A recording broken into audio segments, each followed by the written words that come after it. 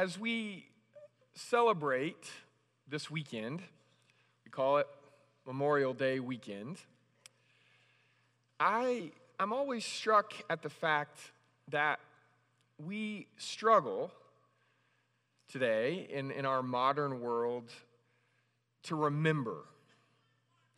To really remember the things that matter most to us. We have so many distractions, we have so many things going on, that remembering is a real challenge.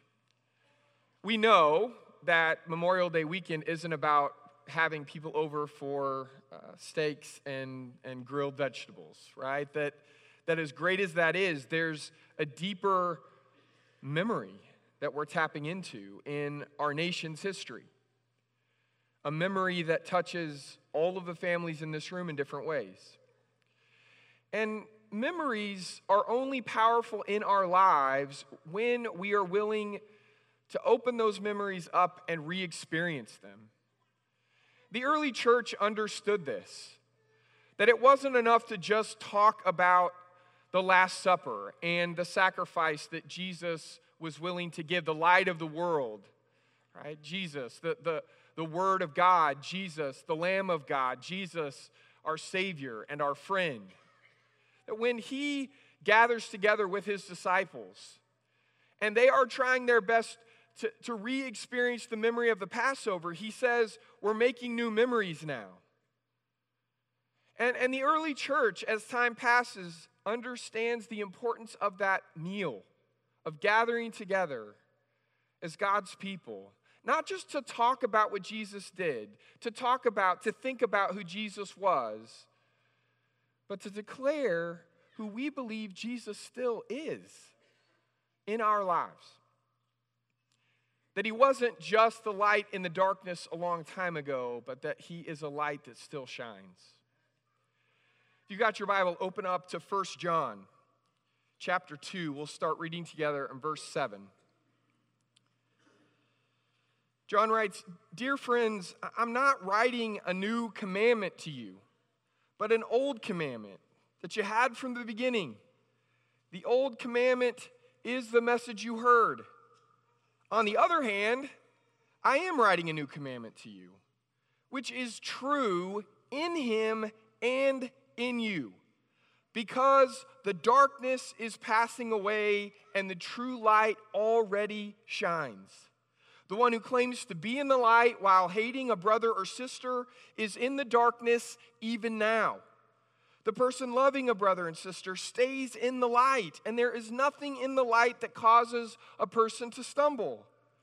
But the person who hates a brother or sister is in the darkness and lives in the darkness and doesn't know where to go because the darkness blinds the eyes.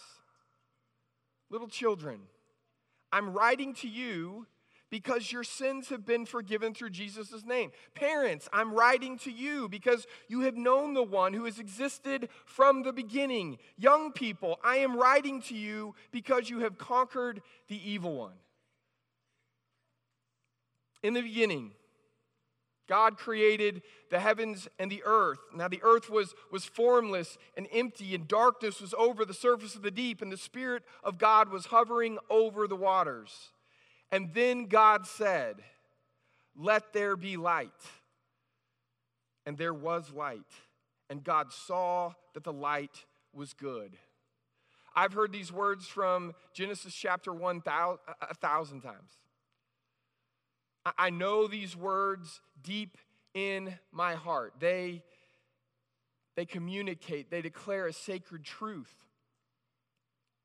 They feel like home. But to be honest, in some ways, they feel like they're a little too close to home.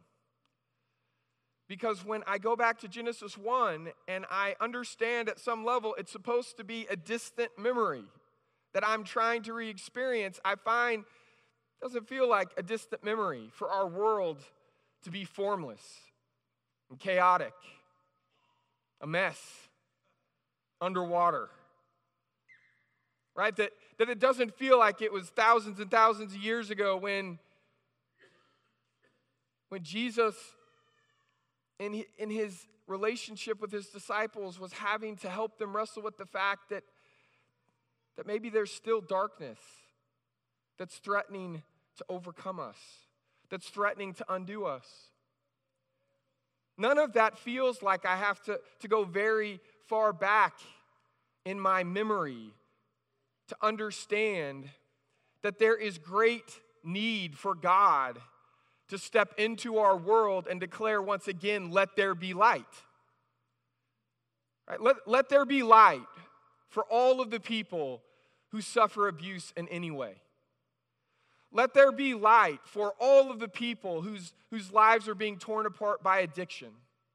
Let there be light for those families that cannot manage to stay together. Let there be light for all of the children who don't have a place to call home.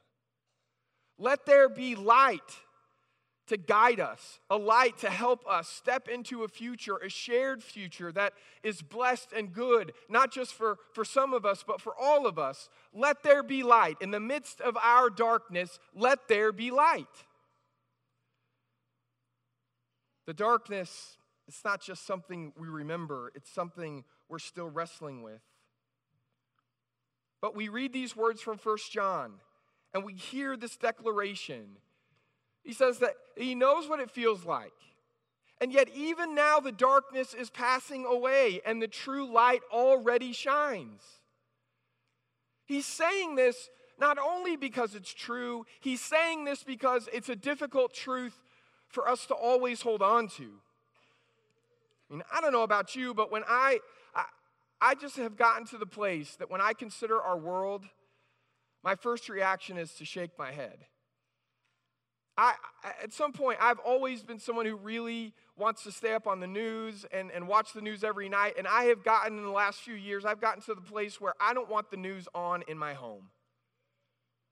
And I know it's because of all the decisions that news editors make and the stories that they end up deciding to highlight. But the reality is, I just don't find very much in the evening news anymore to give me hope.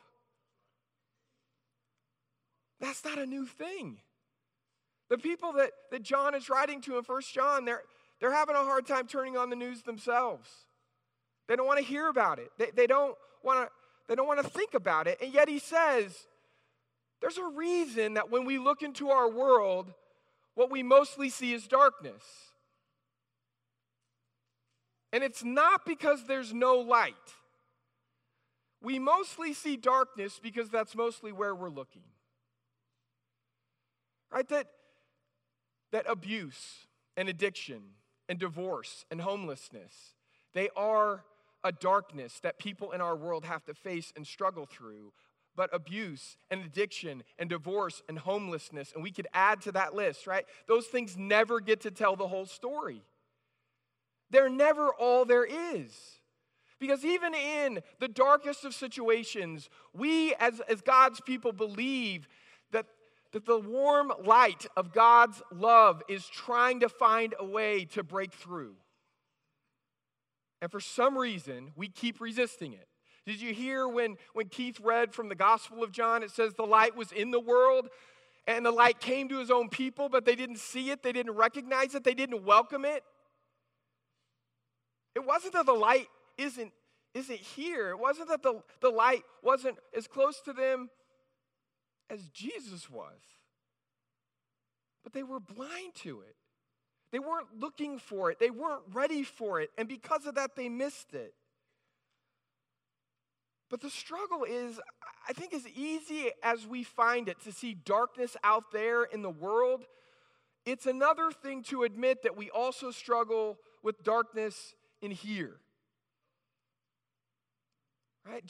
John's wrestling with that in the passage that we read. He says, do you understand that the darkness is passing away and the true light's already there? But then he says, but there's a darkness in some of you. And the darkness can take all kinds of different forms, but the form that John really wants us to pay attention to, and maybe it's what all the forms of darkness lead us to, it's hatred for other people. Now, what's difficult with this is we don't talk like this about our feelings. We even teach our children not to talk like this about their feelings. Right? Lauren and I, in our home, if one of our girls says, well, I hate, before they even finish the statement, one of us will interrupt them and we say, now, we don't talk like that, right? We don't hate. Say you don't like. Okay, say you don't enjoy. We give them all kinds of synonyms to stop them from saying, I hate. And it's because we have seen the destructive power of hatred, right? We know how dark it gets when people treat one another that way. And yet, John wants us to understand that the way we let God's light inside of our heart defeat the darkness that's in our heart is we speak the truth. Now, for John, truth never comes to us on its own. It's always partnered with grace. It's always grace and truth. Right? But we've got to find a way to tell the truth about our feelings and how we see other people. And I think if John was going to define hatred, he would say, hatred is the joy you feel when someone else suffers. The pleasure that you experience when someone else goes through pain. Now that sounds pretty harsh too. And I don't think most of us would say, yeah, I feel joy when someone else hurts in this way, or I have pleasure when someone else goes through this kind of pain, unless we're talking about sports. Right? Like let's just be theoretical about this. I feel joy anytime the San Francisco Giants win a game. I feel a special kind of joy when they beat the Dodgers. And it's because the Dodgers lose. It's not just that the Giants win, it's that the Dodgers lose. And I can picture Dodger fans weeping. Okay, now, we talk like that about sports because we're playing around. I'm nervous, though, that if we were really honest about the way we move through the world, there are entire groups of people who are on the wrong teams, who belong to the wrong community, who talk the wrong ways or believe different things than we do. And if we're not careful, when they suffer, we might find that we experience some kind of joy, that we feel better, or maybe we feel more right, more justified. And John's saying, if you see another person, a brother or sister, a child of God that way, you're slipping into hatred. I think it's actually a little more subtle than that. I don't think it's just the joy you might feel when someone else suffers. I think it's the pain you don't feel when someone else suffers. The numbness, the distance, the disconnectedness. That we look into our world and we don't just see bad people doing bad things, and that's disappointing. We see people in pain all over the place, and the pain seems so great and so complicated that we give up caring. We decide it's somebody else's job to deal with it. When you read the entire letter of 1 John, you find that love, the opposite of hatred, is not just a feeling, it's action, and it's helping people who are going through difficulties of any kind. It's helping people who are hurting in any way. That's what love looks like. So we can surmise what hatred would look like. It doesn't only look like aggressively attacking somebody, it could look like not caring and changing the channel. It could look like deciding, look, it's just too hard. When we give up, when we walk away, when we decide it's someone else's problem, that's the moment we accidentally become friends with the darkness. It's the moment we accidentally cooperate with it, collaborate with it.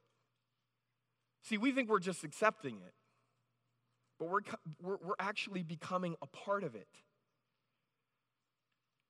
John says, that's not who you're called to be. It's not who God has created you to be. And brothers and sisters, you're here this morning because it's not who you want to be. It's not who I want to be. I don't want to be somebody who who looks at our world and gives up on it and decides that all of the people who are suffering in sorrow and in pain and sickness, they're not my problem. I don't want to decide that it's some other group's job to fix all of the wrongs in the world, and then I'm going to criticize how everybody else tries to do that. No. That somehow, some way, we want to be people who are filled with God's light inside of us to the point where it changes the way we live. It makes our lives love. Jesus calls us to this. Jesus tells us it's possible, and it's not just possible for some of us. I love how at this point in the letter, John says, look, in case you're wondering who I'm writing to, I'm writing to, he says, I'm writing to little children, right? I'm writing to parents. I'm writing to young people. I want everybody who's gathered around these words to understand these words are for you. Why? Well, because you're forgiven through Jesus' name. And because you've known God, the one who created you, the one who has loved you from the very beginning. And because you have overcome, because you've conquered. This is why I'm writing to you. Because as dark as it can seem out there and in here, the light has overcome. We have to open the eyes of our hearts to see it. We have to look in those places. We have to focus on the people who are caught up in the light and are working for the light and join those people. And we have to believe that the light never comes from us. It comes through us, but it is God's light. And when light pierces the darkness, it happens now the way it has happened since the very beginning. It happens because God's the one who declares, let there be light. And we are caught up in that declaration. We get to become a part of it. It defines us. And we work with God in helping people not just hear about the light, but see it, feel it, be caught up in it, and changed by it. We're here this morning because we believe beyond a shadow of a doubt that the light has overcome and it will overcome. It's time for us to live that way. We're going to share the bread now. We're going to take time together as God's people to have a feast of light, to remember that this meal we have is our way of participating symbolically, to say, I want to be a part of what God is declaring. I want to be a part of what God is doing. I haven't given up. I got up this morning, I got my kids ready, and we managed to get here almost on time. I haven't given up. I have hope.